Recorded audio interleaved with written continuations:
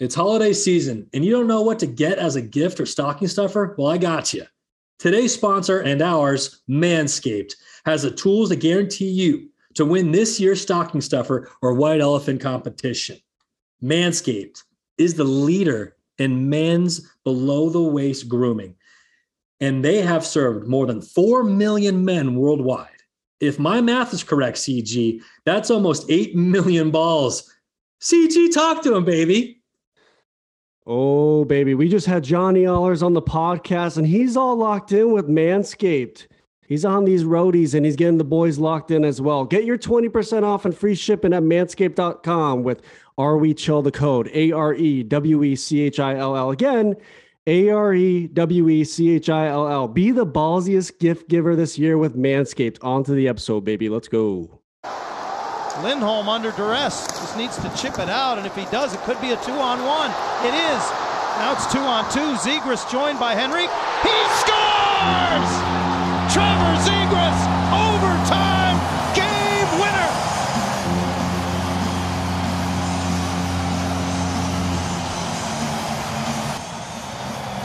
And the celebration is complete. 1,000 squared tonight at Honda Center. 1,000 points for the captain, Ryan Getzlaf, and his illustrious career, and the 1,000th victory in franchise history. Compliments of Trevor Zegras in overtime. Ladies and gentlemen, welcome back to the Are We Chill podcast. Today is December 8th, 2021. Well, I hope everybody had a great Thanksgiving Day holiday. We sure did here at the podcast. Ate a lot and spent a lot of quality time with family. And we already have a family event coming up, Christmas, right around the corner. We have had so much fun here at the podcast, and we've been wanting to talk to this other family friend of ours, John Allers, the play-by-play voice of the Anaheim Ducks. Really have grown up with John in a lot of ways, him calling all the Ducks games, us being huge fans, obviously, of the team. I mean, when you think Ducks hockey, you got to think John Allers and his partner, Brian Hayward. But what a conversation we had with John, just how he got his start being a play-by-play announcer, who inspired him along the way, and then obviously that magical run, both in 03 and 07, to the current team we have today. John couldn't have been nicer. He's currently on the road trip with the Ducks. They're back east right now, and it was so nice for him to make the time with myself, Corey, and Dusty. And without further ado, you gotta say, let's talk about it. Please enjoy the episode.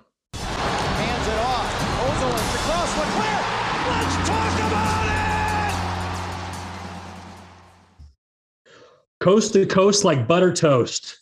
Look out, cook out, top shelf where mother never does. And obviously, let's talk about it.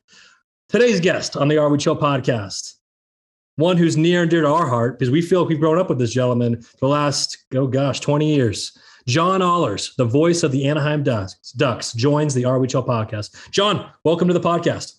Guys, it's my pleasure. Thanks for having me. We certainly appreciate it, and we were just talking before we jumped on. It's kind of fun. It's kind of funny and surreal. We feel like we've grown up with you, John. You know, me now being 34, Corey 31, Dusty, 27. You know, your voice has been in our living room for the last 20 plus years, and it's so cool to talk to you today. So thanks again. How are you doing? And we know you're traveling on the East Coast right now. How's the travel going and with the Ducks on this road trip? Well, it's kind of winter back here, guys. We're in Buffalo getting ready for the game tonight against the Sabres, and the wind was blowing hard last night. I'm sure some folks watched the Monday Night Football game, and they were well aware of that. And it's a little bit of a stark reality in the world we live in. We are so fortunate in Southern California, but you got to have an overcoat in my line of work, despite the fact that I live in Orange County. Yeah, we truly appreciate it when us Orange County natives travel to the East Coast, how we can wear shorts and sandals right now this time of year. So everything's relative. Exactly. So I guess getting right into it, and we'll get into your history, your past a little bit with how you got started in the business, but how nice is it to have fans in the building, to be around maybe some normalcy? But how was it last year for you with COVID and everything that was going on last year as a play-by-play artist that you are? Well, it was hard. It's funny because we have guys who run our audio on our shows. And I think, especially when I travel, I find out that, we use the local guys in the trucks. And everybody has to get used to the mix that they put in our headset. What I hear when I'm calling the game isn't necessarily what you hear at home. But I'm always a guy that I want a lot of crowd noise in my headset, and many in my profession don't. They find that, maybe off-putting or a bit of a distraction. But I always used to use the term to my audio guys. I said, I feel like because they won't give you as much crowd noise as I want. Some guys don't give you any. And I used to say, I feel like I'm calling the game from a hotel room watching it on TV. Well, the reality was last year I was calling the game from a hotel room watching it on TV half the time. And even when I was at Honda Center calling the Ducks home games, there was no one there. So they had to pipe in the fake crowd noise just, to make me feel comfortable. I know they were doing it across the board on the shows as well. And, the players have talked a lot this year about how much they miss the fans. I miss the fans too, because it's hard for me to get into the emotion of the game and knowing a big moment is a big moment if the crowd's not helping me with that, because, you hear the crowd react to plays. I hear them react to plays. My voice fluctuates based on how important I think the moment is, or maybe how good the chance might be, regardless of which team it's for. And without that, it made my job harder. Certainly. And for us being fans all these years, it is so nice to just be back. And what a team, which we'll get into in a second here, how special this year's team is, in my opinion, with this young/veteran and coaches too. If you look at the coaching staff as well, it's such a I think it's going to be a very special year. But kind of backing it up a little bit, John, being a Michigan native, tell us about how you got your start in the business and what inspired you to do what you do today. My father worked in radio, so I was around radio from a very young age. Used to go up to the office with him on the weekends, and he had been on air before I was born and moved into the sales side. But I got to see radio, which in the early 70s, which is when my first memories, late 60s, really resonate from. It's the old theater of the mind, but then I got to see it, and I got to go up there and see the studio and meet the guys that were on the air for the radio station that my father worked for in a small town in Michigan. From that moment, I was a sports fan, and I used to have a radio, whether it be a transistor hidden under the pillow at night, that I'd listen to Detroit Tiger baseball games or whatever I could find on the AM dial late at night. It would put me to sleep. And my mother would, of course, come up and turn it off later, and I'd wake up in the morning and there it would be sitting on the nightstand or what have you, and realize that I hadn't pulled the wool over their eyes at all. But that was my introduction to sports, and the way that sports was delivered back in the day was very rarely was it on television from a local perspective, and more readily and on a consistent basis, it was consumable on the radio. I went to school at Michigan State and studied broadcasting, and got fortunate to have an opportunity to work within the Lansing market, which is home to Michigan State University. And I worked for a station that carried a lot of sports, and that's where my interest was. So I got very fortunate, and early on in life, by the time I was, I think, 26, I got a chance to call Michigan State hockey games. And I had known for a long time that play-by-play was something I would like to do. Did a season of it and got good enough reviews from people that I thought maybe I could pursue this, and maybe I could skirt that whole real job thing for the rest of my life. And so far, so good. Don't tell anybody. John, happy to have you finally on. This is Corey here. How you doing? Corey, it's great to be with you. It is. So I want to get right into it. So, I mean, we've gotten plenty of emails from our audience and our fans. Hey, when are you going to get your next broadcaster on, your first one? It's no better guy than John Ehlers. Okay. So I want to know, with preparation on game days, I mean, with the COVID and now in present time, you're in the press box now. And I mean, being from home previously, what was it like, and what was the difference in preparing for a game day with yourself? Well, during the pandemic, we were in the booth at Honda Center for all the games. We weren't allowed necessarily access to the team. At the morning skates at Honda Center, we were there as well for a little while, but then it became clear that, we weren't going to be able to go in the locker rooms like we normally had, and it was easier to just stay at home and prep. We were given Zoom access to Dallas Aikens last season, and I got to tell you guys, I mean, it's different everywhere, but Dallas Aikens and this current coaching staff and the management for the Ducks have been great to us and really helped us, especially last season, do our job in what was a difficult situation. And Dallas has been very forthright with us and shared a lot of things that help us do our job. And were it not for that, you know, I don't know that we would have really had a lot to offer last season that we normally take pride in bringing to the telecasts, and that is information that you can't get anywhere else. Because last season we were as limited as the fans were. The fans weren't allowed to go to the games. We weren't allowed to go to the practices. We weren't allowed to go to the skates. We weren't allowed in the locker room. We're still not in the locker room today. So it changed, you know, our ability to, I think, quite frankly, feel good about what we were bringing to the table. And we had to try some different things. It was, you know, I've told some people this year, and especially some of the guys in our PR staff, I've said, you know, when I do go to a practice, they'll ask us, who do you want to talk to? They'll bring them out of the locker room. And on many occasions, I'm just looking to talk to players I haven't met yet, because we had players who played for us last season. Sonny Milano would be one of them. Vinny Lettieri comes to mind. Players that, you know, played quote unquote an entire NHL season with the team. And I talked about them and tried to act like I knew what was going on with them. But the fact of the matter is, I hadn't even had a chance to talk to them yet. So when I'm approaching players now this season, very rarely am I asking questions about the forecheck and the power play and the penalty kill. I'm trying to get to know some of these guys. And then on the other side of the coin is I'm trying to just talk to the ones I do know and find out what their experience was like last season, because it was different for everybody. And Ryan Getzlaf, I think, made it very clear that it wasn't fun for them. We were happy to be calling games, but it wasn't as much fun for us either. Yeah, it's super unique times. And it is nice that we're kind of getting out of that whole dark hole in a lot of ways. Bringing it back a little bit, John, my question to you, you know, Tampa Bay, you know, that time you were there, how was that for you? You know, what was that like? I know it was a little bit short. It's funny doing my research on you. You have a little bit in Tampa Bay, and then there's this huge chunk with Anaheim, which we'll be talking about. But I got to ask how that was in seeing their success now. It's pretty interesting. But how was your time in Florida? Well, it's a great memory for me. And I mean, when you chase a dream as long as I did, and that was, you know, I want to get to the NHL. I want to do this at the highest level. And that was clear to me from the first season. You talked about my time at Michigan State. I called 1 year of games at Michigan State. The rights deal changed hands. The radio station I no longer worked for. I had to make some life decisions, and I decided to pursue it.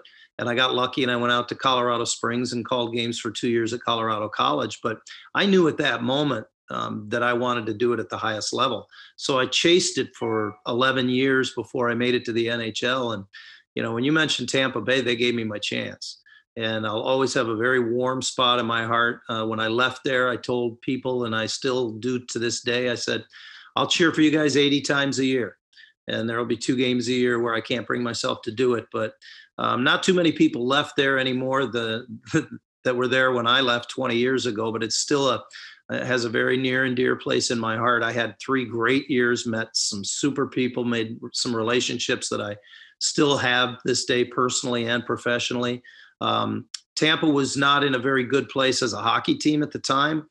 They were trying to rebuild it up, and we didn't so much as make the playoffs. Any of the 3 years I was there didn't really come close, to be honest. I think the last year I was there, they missed by 11 points, and we all know how far away that truly is in today's NHL. But it was the best of the 3 seasons we had there. I got to work with John Tortorella, who I think is a very misunderstood man when it comes to who he really is, as opposed to who he portrays himself at times to be. You know, I met some great people. I got an opportunity to cover and get to know some great players, and Dave Anderchuk and Marty St. Louis and Vinny LeCavalier and Brad Richards, all guys that I consider friends to, you know, at some level to this day. And it brings a smile to me to see the success that they're having, that they have had. And anytime I get to go back to Tampa, it's a fun trip back for me. Now, John, it must have been, sorry, Corey. It must have been pretty neat to see them lift the cup in 2004. as well, because that's the group that you were really connected to, Yep. Yeah. And it's easy to smile about it now, Bobby, but at the time, I'm not going to lie to you. There are mixed emotions, and I've heard players and coaches talk about it. You leave a team and they win the cup 2 years after you leave, and there's a little part of you that your heartstrings are pulling at you as much as you feel good for those people. And I do. It was bittersweet. Tough in some ways, and made so much easier 3 years later when the Ducks captured the cup, because in that moment I was able to realize that, just be happy for those people, and don't look back, and don't look over your shoulder and say, gosh, that could have been me too. Because as I mentioned, the team was so far away when I left in 2002, and just 2 years later, they're raising the cup. I mean, as I mentioned, hadn't even sniffed the playoffs. And then in relative short hockey term time, 2 years later, they're lifting the cup. And it was a bittersweet time. I can't lie. It's hard. You want to take the high road. You want to be the better guy and say, hey, I'm really happy for them. And I was, but there was a part of me that was, was kicking myself a little bit too. Sure. It's, life is what it is. And every circumstance and decision you make brings different consequences or different results. And it's so much easier to look back than when you're in that moment, because you sometimes you can't help. Emotions are a funny thing. You can't control them. We're all human, John. And I think just coming off that run we were on in 03 or 02, 03 as well, right? So you come off that crazy time, right? Having lost game 7 that year, I remember talking to a friend that summer, and it had probably been close to 2 months since that series with New Jersey had ended. And they brought something up, they're sports fans. They know what I do. And they said something to the effect of, after a while in the conversation, well, you still sound pretty bummed out about that. And my initial response was, who lost the Super Bowl this year? And whoever I was talking to is a pretty good sports fan, and they couldn't come up with it. And I said, exactly. I said, you never know if you're ever going to get there again. And from a purely selfish personal standpoint, I was like, man, that was so close. And I don't know if we're going to get back there. Fortunately, they did, and they captured the ultimate prize. And I was fortunate enough to be on the outskirts of it and got to experience it in my own way. And it makes all those things go away. But if we were sitting here right now and 07 hadn't happened for the Ducks, those things would still be really hard for me to swallow. Right. And in that transition with you coming to Anaheim in 2002, 2003, I mean, that's where it all started. The success just, started coming for you, right? Yeah, it started with me. That's all you. It's you. Right? It's you. You're the good luck charm, right? Yeah. But with that transition, a certain other player came in at the same time in a way, and that was J.S. Jaguar, a close family friend of ours. And to get to know Jiggy and to call the game on Jiggy being in net, what was that experience like all those years with JS? I mean, I really want to know and want you to touch on that. Well, Jiggy's got to be an all-time favorite, not because he was so good, and he was and could have won 2 Conn Smythe trophies, which would have really put him in a very elite select group, but such a good guy, as you guys know. Just a real person. Jiggy was always honest. I remember him telling us at times, we were like, geez, what else do you do? You got to be good. And he just looked us right in the eye and said, I'm not a very good athlete. I don't do anything else well. I'm a good goalie. That's it. I mean, Jiggy's just his pure honesty, and he's so real all the time is what made him so much fun. The thing that a lot of people didn't know, and maybe you've read or are still not aware of, is what a supreme leader he was on that team. And you don't hear that much about goaltenders, and doesn't mean that they can't be, but I remember when they were down 0-2 after losing the first 2 games in New Jersey in the final, and I don't know if they scored a goal in the first 2 games in Jersey, but they came back, and the world was, everybody said, okay, Cinderella's, can't find her slipper, and they're going to get swept, and this is how this is going to go. And Jiggy stood up in the room, and he was having none of that narrative. And he, called his teammates out and said, "We're not done. This isn't over." And sure enough, they won the next 2 at home and took the series all the way to 7. But, one of the hardest days for me was when the Ducks traded J.S. Shiger. We happened to be not on the road with the team. I don't believe we were televising the game. I know it was in Florida against the Panthers, and word came down that he'd been traded to Toronto. And you guys, unless you've been around a team or been part of the day-to-day workings with a team, you don't realize how immediate that is. A player gets traded and he's gone. I mean, it was at an off-day practice. He got word he left the rink. He doesn't go back on the bus to the hotel with the team, and he's gone. And that's that. It's so definitive when it happens, and it's one of the hard things about the game that players really have to deal with, but everybody else is left behind. And in a moment you find out a player's gone and they're gone, and you don't even get a chance to say goodbye. As silly as that might seem and as meaningless as that might be in the moment for a lot of people, for those of us that feel a connection to a player or a person, whatever it may be, whether it's a coach or a player, that it's like that, and they're gone. And so we fly in to meet the team wherever the next game was, and Jiggy's not there. And until I think I saw him at a reunion for the Cup team, the 10-year reunion, I didn't see him again. And he became such an integral part of the organization, whether he was the face of the Ducks or not. I mean, that run in 2003 still resonates so magically 20 years later. There is no way that team was in the playoffs that year without his play in the regular season. Everybody points to the run in the playoffs, and rightfully so, as one of the great goaltending performances in Stanley Cup playoff history. But I remember we got to Christmas that year with that team, and they were on the outside of the playoffs, looking in. And even when they did make it, they were 7th in the West and didn't get in by a whole lot. And we used to, that team couldn't, you talk about a team that couldn't score goals. That team couldn't score goals. And we used to joke amongst ourselves during the television timeouts with the guys in the truck and Brian and myself in the booth. We'd look at each other. The Ducks would score a goal, and we'd just look at each other and we'd say, "Come on, Jiggy, come on, Jiggy." Because we were pretty sure there wasn't going to be another goal scored. The only way they were going to win or get points is if he gave up 0 or maybe 1 goal. And he did it night in, night out. And then to do it again in 2007, I remember his son was born right before we started the opening round against Minnesota. He had some health issues. Randy Carlyle felt it was best to let Ilya Bryzgalov have the net until Jiggy's personal situation was a little more stable. And I can tell you guys, to this day, you may know this, he is still sour about that. Jiggy is salty that he was the number 1 goalie, had been all year, and then we get to the playoffs, and Randy gives the net to Ilya Bryzgalov. He didn't feel that was the right decision, and he never will. And that speaks to the competitor that he was, and that's just scratching the surface of what a great person he is. Yeah, certainly one of the most humble guys we've met. And he truly is a family friend of ours.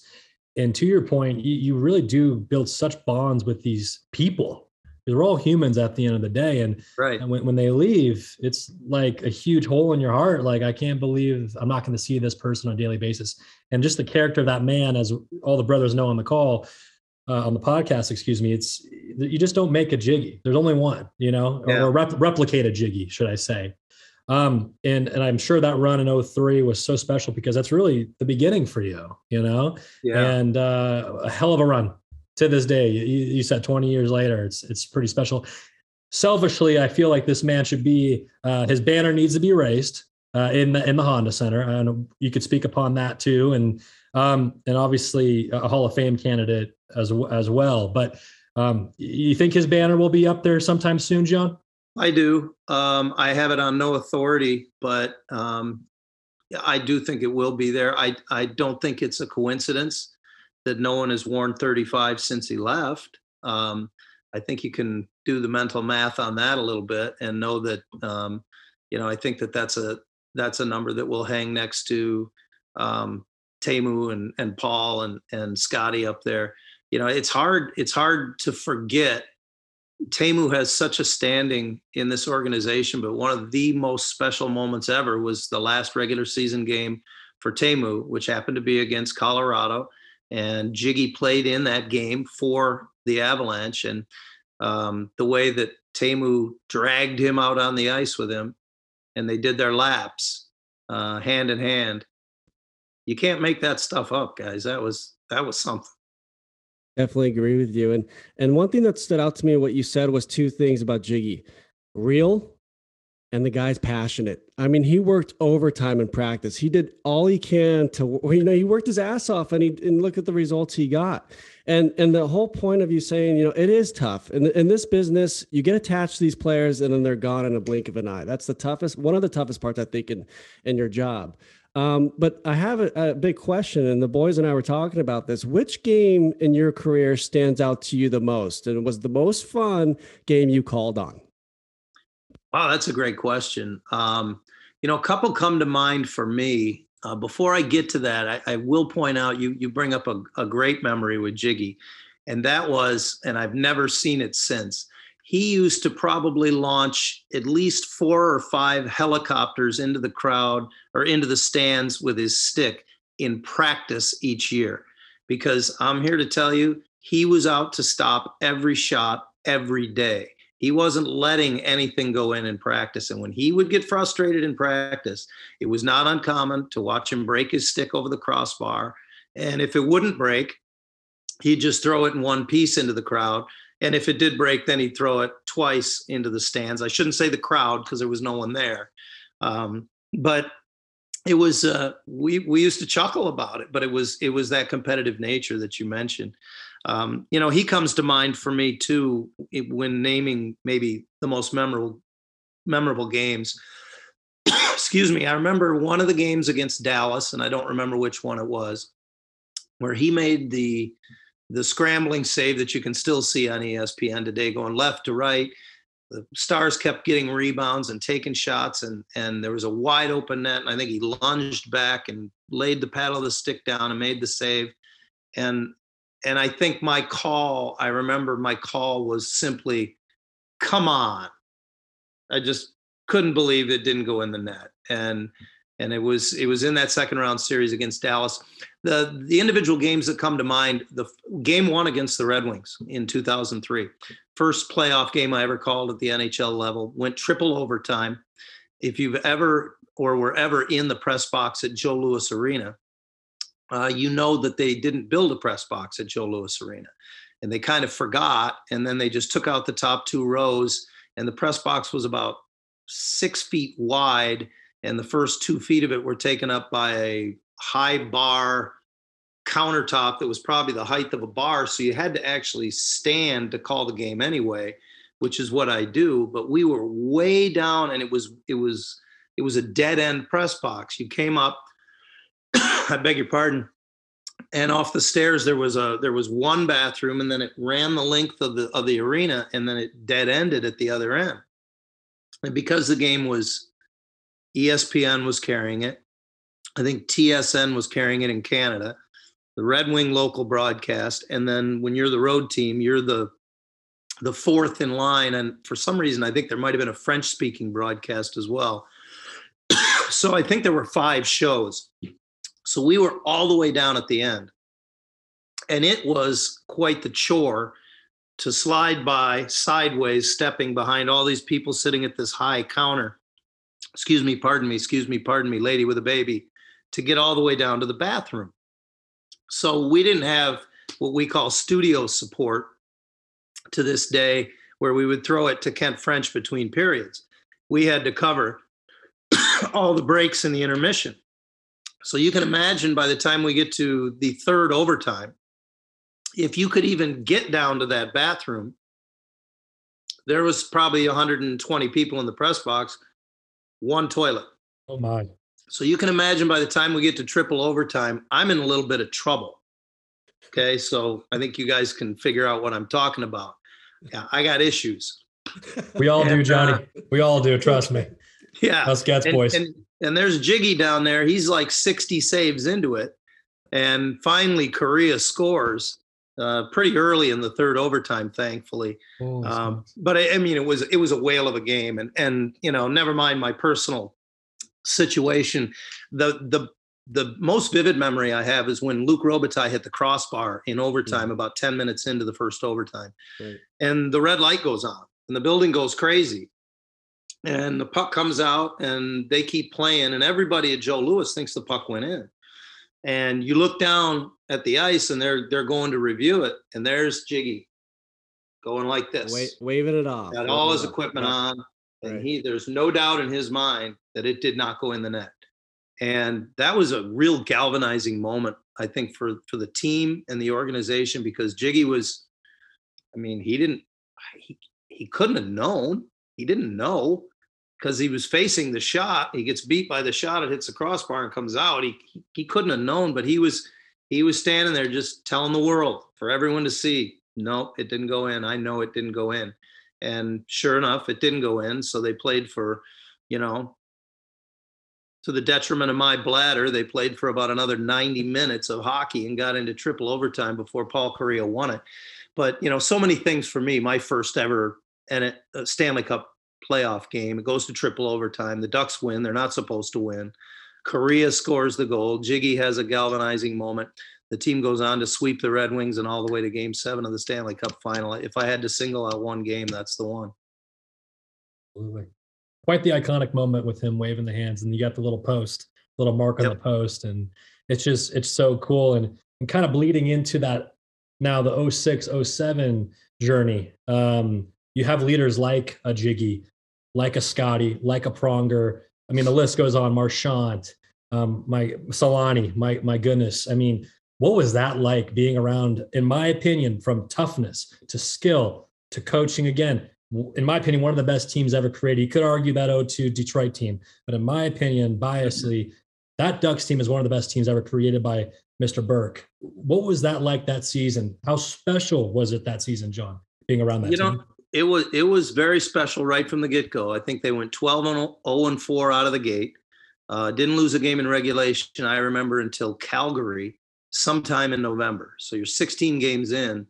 I'm sure you can look it up when the date was, but they don't lose a game in regulation until November. Then they go to Edmonton, and it's a circus there from a media standpoint because Pronger had left. We get to the hotel on the team bus, and they've got a press conference all set up at the team hotel for Chris Pronger just to address the media in Edmonton for his first time back. And I remember, Ilya Bryzgalov had one of his broken English moments with the media that morning at the morning skate afterwards, because all the questions were about Prongs. And, Bryz is from Russia, and we were there. It was right before American Thanksgiving, so it's late November. And it is, no word of a lie, guys, it is 20 below zero already in November in Edmonton. And it's so far north that it's dark at 4 o'clock in the afternoon. I mean, completely pitch dark at 4 o'clock in the afternoon.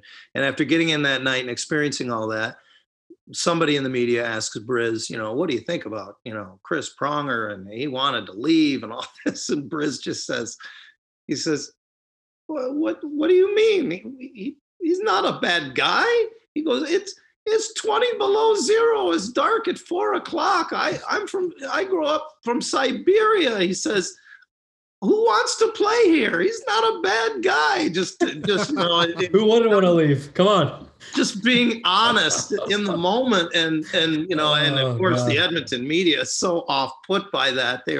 But that kind of spoke to who they were. They were who they were. Pronger put money on the board that night, and I think he said he would take the team to a football game in Tampa on him later on if they would win. And that was when the Ducks never won in Edmonton. We had no luck at the old Northlands Coliseum there. They couldn't win to save their life. And I remember they won the game in overtime. They pulled it out, and it was you'd have thought they just won the Stanley Cup the way those guys reacted, both on the ice and in the room and on the bus going back. I mean, it was one of those moments where, Pronger was definitely a leader on the team, but, they all they all circled around him. They circled the wagons around him and supported him in that moment in what was a tough time there. And then, of course, they all reaped the benefits. They got to go see the Buccaneers play somebody on a day off and, just have an event, a team event together. And they rolled on from there, whether it was Jiggy and his wife dealing with a difficult situation with the birth of their firstborn, and Briz stepping up and winning the first 3 games against Minnesota. And finally he loses game 4. So Jiggy gets the net back. But, just the way that team went about their business, it felt special all season long. If you ask me, Chris Pronger put that team over the top. It was a great team that got to the Western Final the year before. Scotty's influence was immediate. One of my favorite moments was in 2006 when the Ducks beat Calgary in the first round in Game 7 at Calgary, a 3-0 win. And our team, as the clock is winding down, they're standing on the bench and banging the boards, and they know they're going to win. And Scotty's just sitting at the end of the bench, and he's completely emotionless. No, not even a smile on his face. Everybody's partying, jumping around him and patting each other on the back. And Scotty's just sitting there. He's like, this is what you do. You win in the playoffs. I mean, he'd been through so much in New Jersey that, but it was so new to the organization and the group. And then when Prongs came on board the next season, it really felt like immediately from that moment, it was Stanley Cup or bust. And then the magic in Detroit with Teemu in Game 5. And everybody forgets about Scotty scored with Jiggy pulled and less than a minute to go on a fairly fluky goal to force that overtime. I mean, those were moments that made you feel like it was meant to be. And fortunately it was. Right. And Needs was just calm, cool, and collected. I mean, he won so much, and he just, hey guys, it's just another day for me. He comes over, gets his brother cup. That's a great story. But in transitioning to the present team today, before the season started, the media counted you guys out. They're not going to do anything. I mean, still there's some chirping going on in the media, but they've been a little quiet now. I mean, you guys are winning. You're showing. You got this young talent and some veteran leadership in Getzy, who, by the way, is playing like he's in his mid-20s. I mean, the guy's incredible. But I want to bring up 2 players, and that's Trevor Zegras and Jamie Drysdale. I mean, Drysdale's like, the way he carries the puck up the ice, the speed, I mean, the way he handles the game, he's so comfortable and confident. He's playing like a veteran. And same with Trevor. The guy's got swagger, and he's a big talker, I hear, in the locker room, just getting the boys going. And it's just been so fun to watch both guys. And I can't imagine what they're going to be like in their mid-20s and all that. So what's it been like to be around those guys, but to also just witness and call the game on them both and the young guys? Well, it's energizing. I think our players have said the same thing, especially players like Getzy and maybe the older guys, Shattenkirk, Henrique, guys that have been around a while. And you don't lose your perspective, but sometimes you forget it. And when these kids come in, you mentioned Z, you think he talks a lot in the locker room. He talks a lot on the bench. He talks a lot on the ice. He talks a lot on the bus. He talks a lot on the plane. I think he talks in his sleep, but it's contagious. And, Jamie, to your point, I think is overlooked because of Trevor. And, Trevor's, let's call it like we see it. Chicks love the long ball. He puts up numbers. So that's sexy.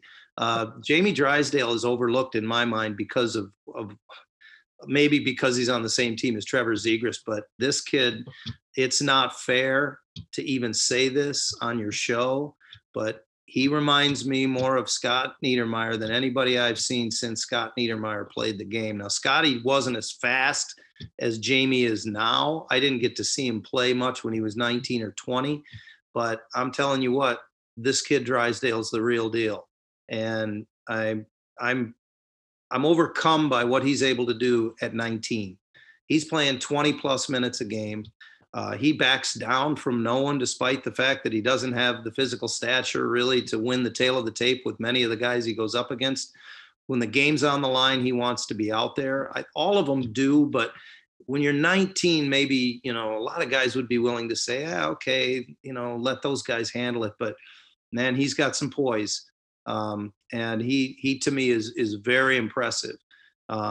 Trevor's got puck skills like no one I've seen in a long, long time. I don't know if you guys saw the game last night, but he made a play in the 3rd period.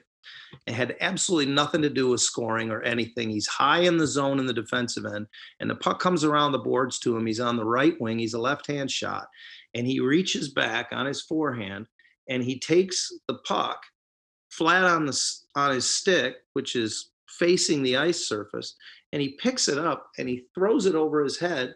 I thought he was going to hit the scoreboard with the puck, and Alexander Ovechkin's standing about 15 feet away from him in the neutral zone, about to forecheck him, and he just looks up and watches the puck go over his head, and it bounces on left wing into the offensive zone, and the Ducks almost get an offensive chance out of it in a 3-3 tie. And I mean, to watch him in practice at a morning skate or just to watch him in warm up is really it's a class in puck skills. He's the things that he can do with the puck, sometimes for my money, to a fault. He had a breakaway a couple games ago. He went between his legs. I mean, he didn't probably need to do that on a breakaway, but he did. He didn't score. But you hear coaches say it all the time, and Dallas Eakins is among them. He said, when a player has that sort of creativity and skill, you can't try to, squash it. You've got to let it happen. He's going to learn that sometimes the right play is the boring play, to dump it in, go to the bench for a change, sometimes chip it up the boards. But, man, the things he can do with the puck are exceptional. And, oh, by the way, he scores a lot too, which catches everybody's eye. Isaac Lundestrom, I think, has been seriously overlooked. He's not a rookie, but he's just turned 22 years old. And because of the young talent that's on this team, you're seeing some players get seriously overlooked for what they're doing with this team right now. And it's exciting. It's, the wins and losses are great, but when you've got that energy around the team that these young players bring too, that's contagious as well. And it makes everything just so much more exciting. We said it early in the year when they were 2-4-3, it was far more entertaining. The results weren't there, but it was far more entertaining. Now that the results are there, are you entertained? Because I'm thinking the answer is probably yes. Absolutely. Silky smooth, on and off the ice. I would imagine, John. Dusty, anything for John? Yeah. Thank you. The producer always gets a question in there. But I guess my question is, you've been able, or I guess we all have been able to grow up with these great broadcasters, not just here in Southern California with, Bob Miller, Chick Hearn, and all these other great ones. Who did you look up to? I know your dad was in the industry, but who was someone that you looked up to that you kind of wanted to resemble when getting into this? I grew up listening to Ernie Harwell, who was the longtime play-by-play voice on radio for the Detroit Tigers. I had the opportunity to meet Ernie late in his career, and was so happy to find out that he was as gracious and nice as I thought he would be. The hard thing about, sometimes achieving your dreams and meeting some of your heroes is sometimes you meet your heroes and they don't turn out to be what you envision them to be. And that's not their fault, but it's disappointing to you. And, I have a vivid memory of when I first came out to call Ducks games my first year. So it's 20 years ago. I'm 13, 14 years into my career. I've made it in the NHL. I'm on my second team. And you like to think to yourself sometimes, I've made it, or I've seen the people who would influence me the most. And while Vin Scully didn't influence me as a broadcaster, I remember watching a Dodger game, my first fall out there with the Ducks. And I kind of was casually watching. Maybe I was fixing dinner. It was on in the background. And then I sat down and I really started to watch. And it took me about 3 innings to realize Vinny was working alone. And it was a time in the broadcast industry where we were seeing more 3-man booths than we were 2-man booths. And yet here's this guy calling LA Dodger baseball, which is one of the preeminent franchises in all of sports. And he's doing it on TV, and he's calling it by himself. And yet it took me 3 innings, and I'm a broadcaster and I pay attention, I think, a little more than some people do, to even realize that he was working alone, because he was carrying the show that well and that seamlessly. And oh, by the way, what was Vinny? Probably 80 at the time, maybe 78, something like that. And I just remember it was kind of, it was such a remarkable, realization from me, and I realized just how good he was. I know those of you who grew up in Southern California, you talk about the cadre of great long-term broadcasters that you had, especially here in LA. Bob Miller stands out to me, not because I was a fan of his work, but because I was a fan of the man.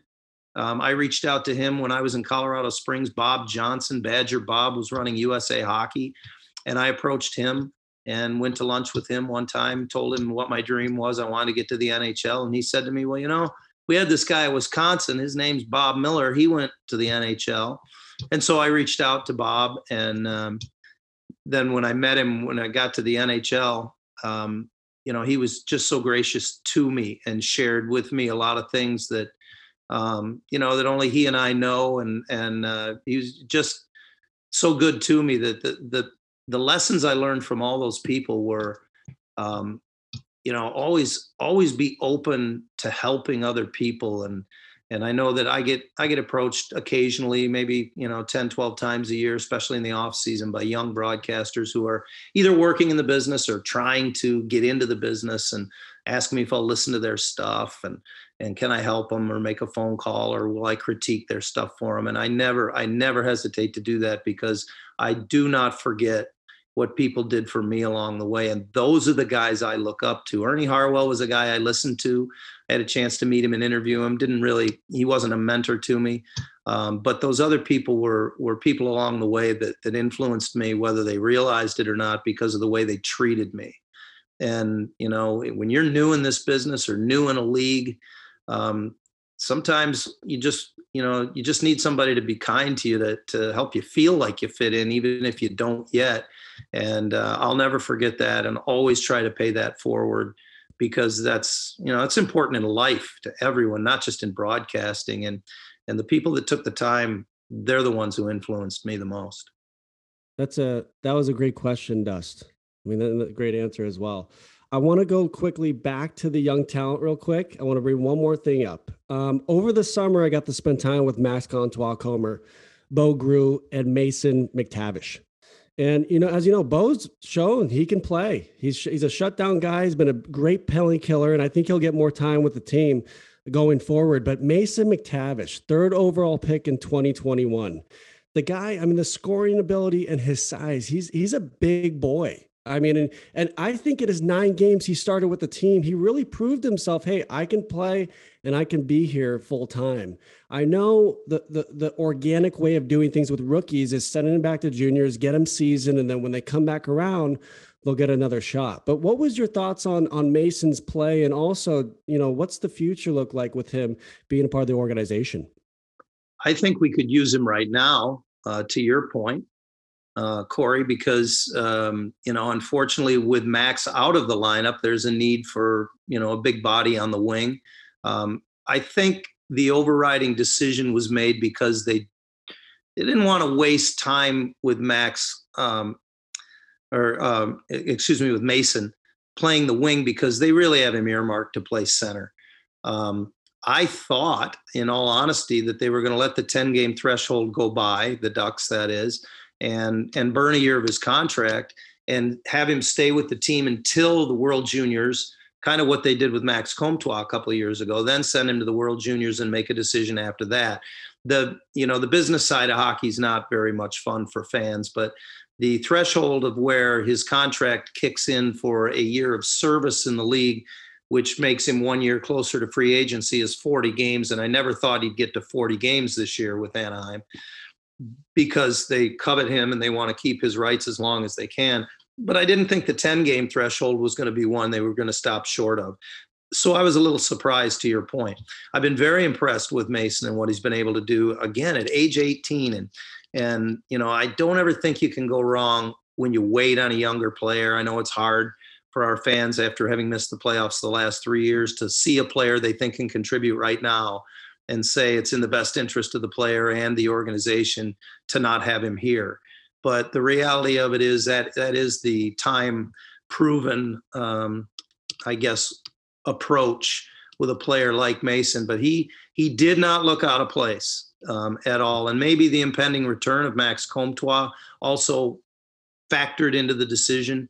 to make that move with Mason when they did, because I know Max has been skating. He told me recently that basically as soon as he can hold a stick and he's comfortable holding a stick in a game situation, he will be back. So I think we'll see him sooner rather than later, which is a big help as well. So Bo Grew is back with the team right now. I think we'll see him in the lineup soon with this heavy schedule that they have on this road trip. He's, I always hate to see a young player get pigeonholed into that defensive role, if you will. I remember we thought that with Rickard Rakell after he went his first, I think, 40 games without scoring a goal at the NHL level. And boy, was I wrong about that.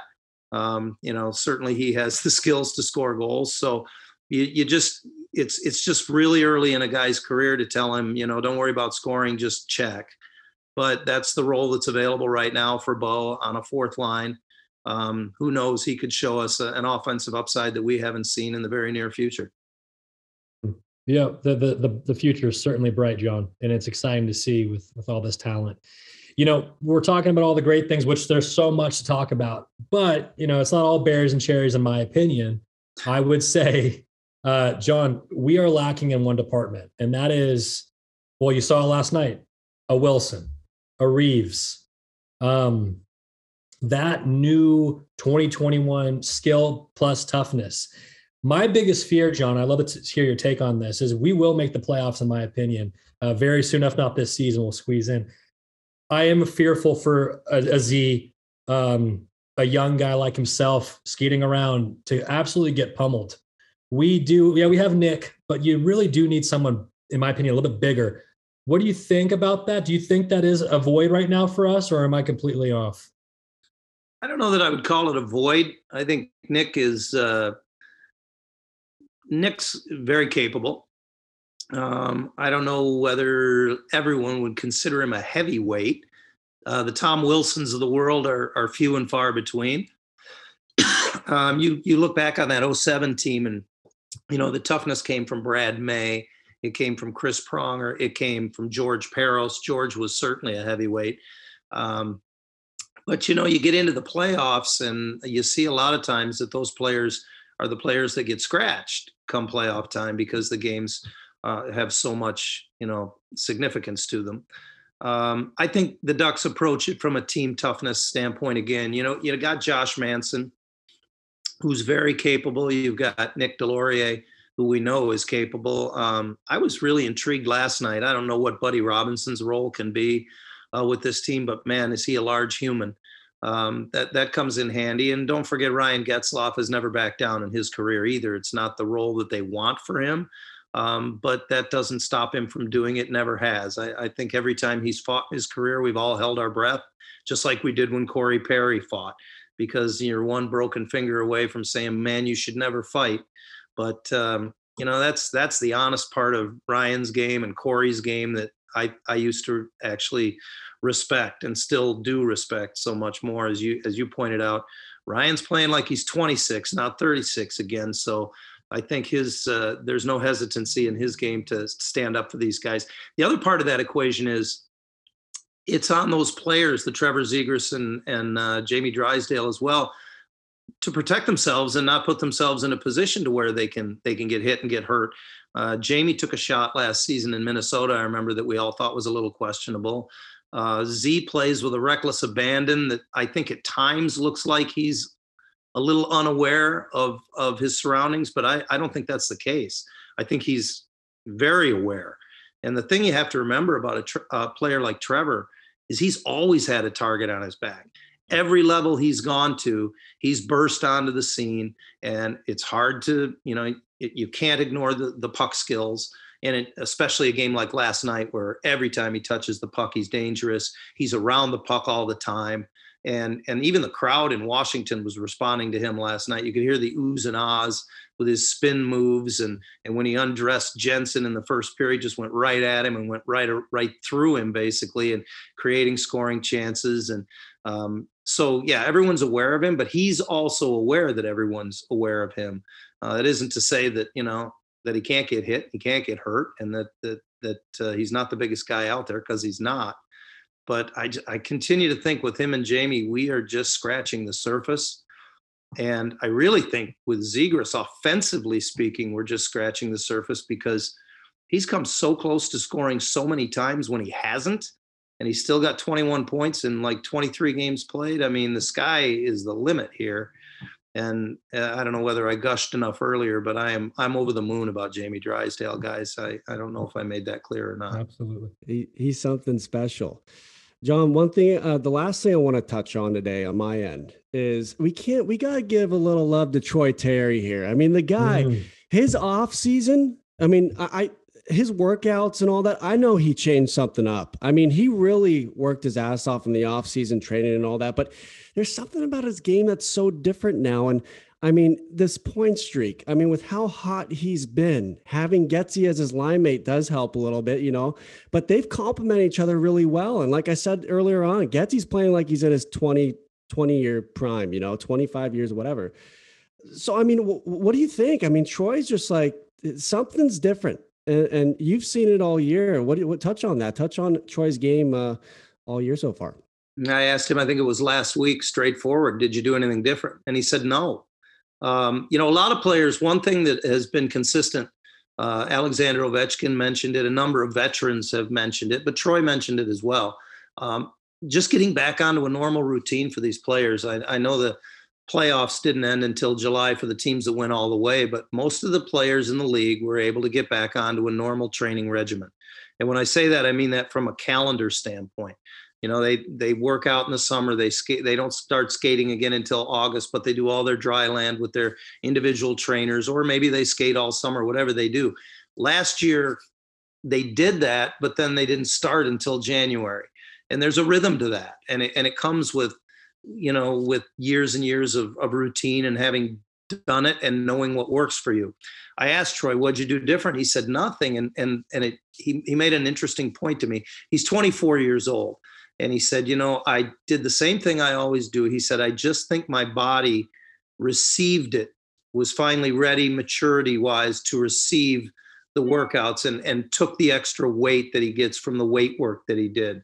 And to your question, I think he's just stronger. We've heard it with Troy Terry ever since he came on the scene that he looked like he needed to put some weight on. He looked like he needed to get stronger. Going back to the things I talk about that Trevor Zegras can do with the puck, Troy Terry has some pretty mad puck skills of his own too. And he always had those. When he came out of Denver University, he had those. Ryan Getzlaf's point the other day was, I think Troy used to try to beat guys twice instead of just after beating them once, getting the puck on net. He said now this year he's beating them once and he's getting the puck to the net. But those puck skills were always something he relied upon and was confident in, because you would see him try to beat guys twice or try to beat three guys when he didn't, maybe he could use his teammates better. But the thing I notice is he's not getting knocked off the puck. He holds the puck. He still has those puck skills, but now he doesn't lose the puck and he's able to put them to use for him a little bit better.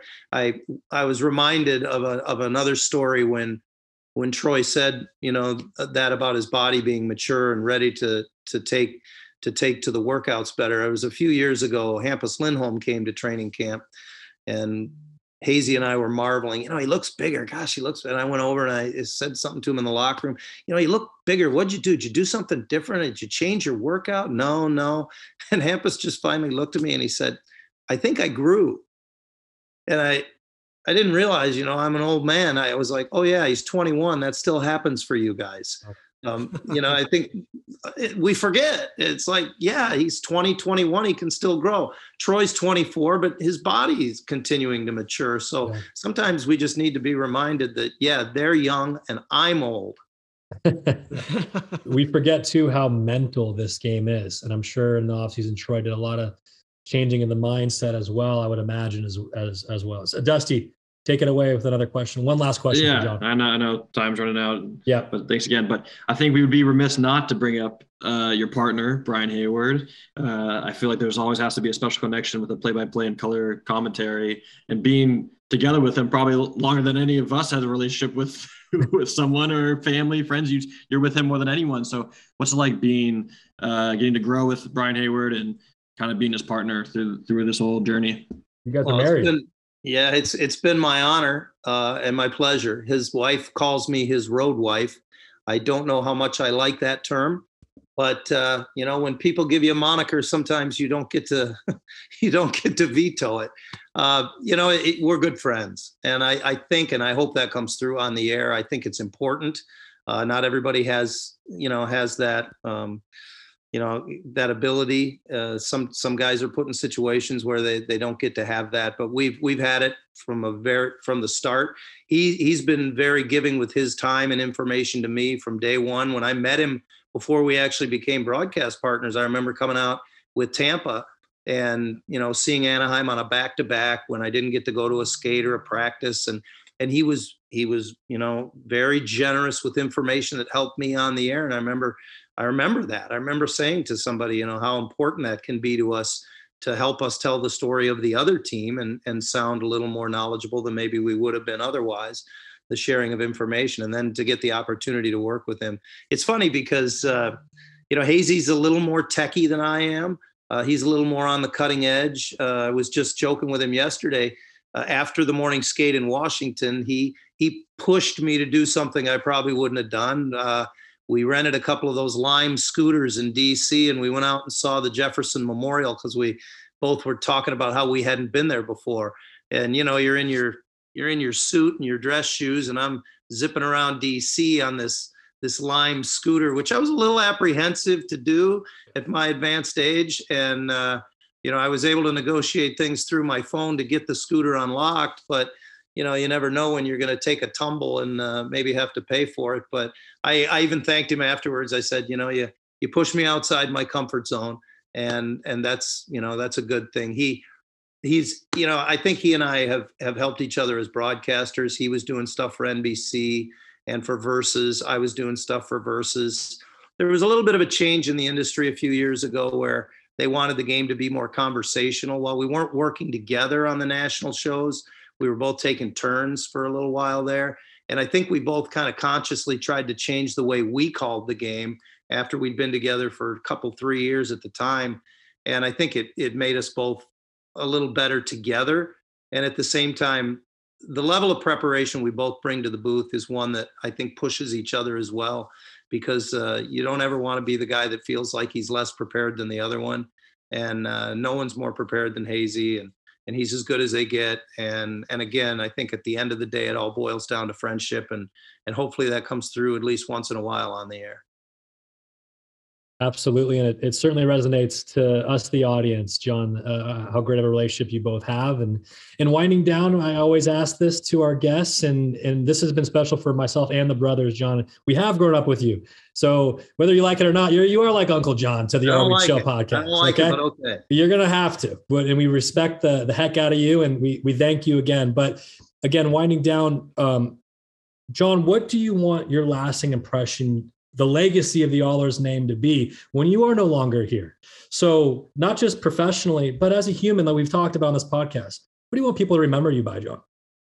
Well, I think it goes back to probably what I said earlier about, when young broadcasters reach out to you, it's flattering for one, because, somebody values your opinion.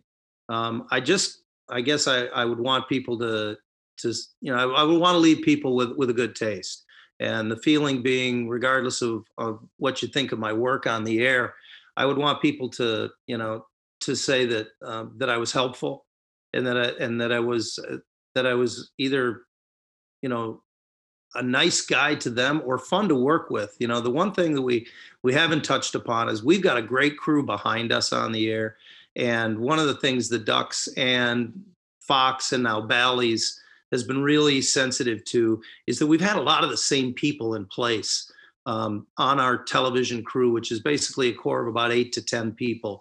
We travel with most of them, and they've gone to great lengths to keep them together. And we have a great relationship with those guys, and hopefully they appreciate working with me and have enjoyed working with me as well, because none of us are bigger than the show. None of us are more important than any others. You guys probably have never heard of the guys that are most important to our show, and that's our producers and our directors and our EVS operators and our graphics coordinators, guys that help us tell the stories that we choose to tell and put it all together behind the scenes. And those are the guys that I would hope would respect me because they knew my level of preparation, but also at the same time, my willingness to be easy to work with and to be fun to work with. And again, going back to, I really hope I pay it forward. Absolutely. Well, I hope you enjoy the rest of this trip. Stay warm out there. And again, John, thank you so much for joining the Are We Chill podcast. Thanks for having me, guys. It was my pleasure. Thanks, John. We'll talk soon. Thank you, John. Wow, what an amazing conversation with our friend, John Ahlers. John, have an amazing rest of the season with our Ducks, and we can't wait to see you at a game here very soon. Ladies and gentlemen, as always, please like and subscribe the Are We Chill podcast. That's on Apple, iTunes, Spotify, and anywhere you can find podcasts today. We are so excited. We have so much more coming up here on the Are We Chill podcast. And as always, please listen to this song.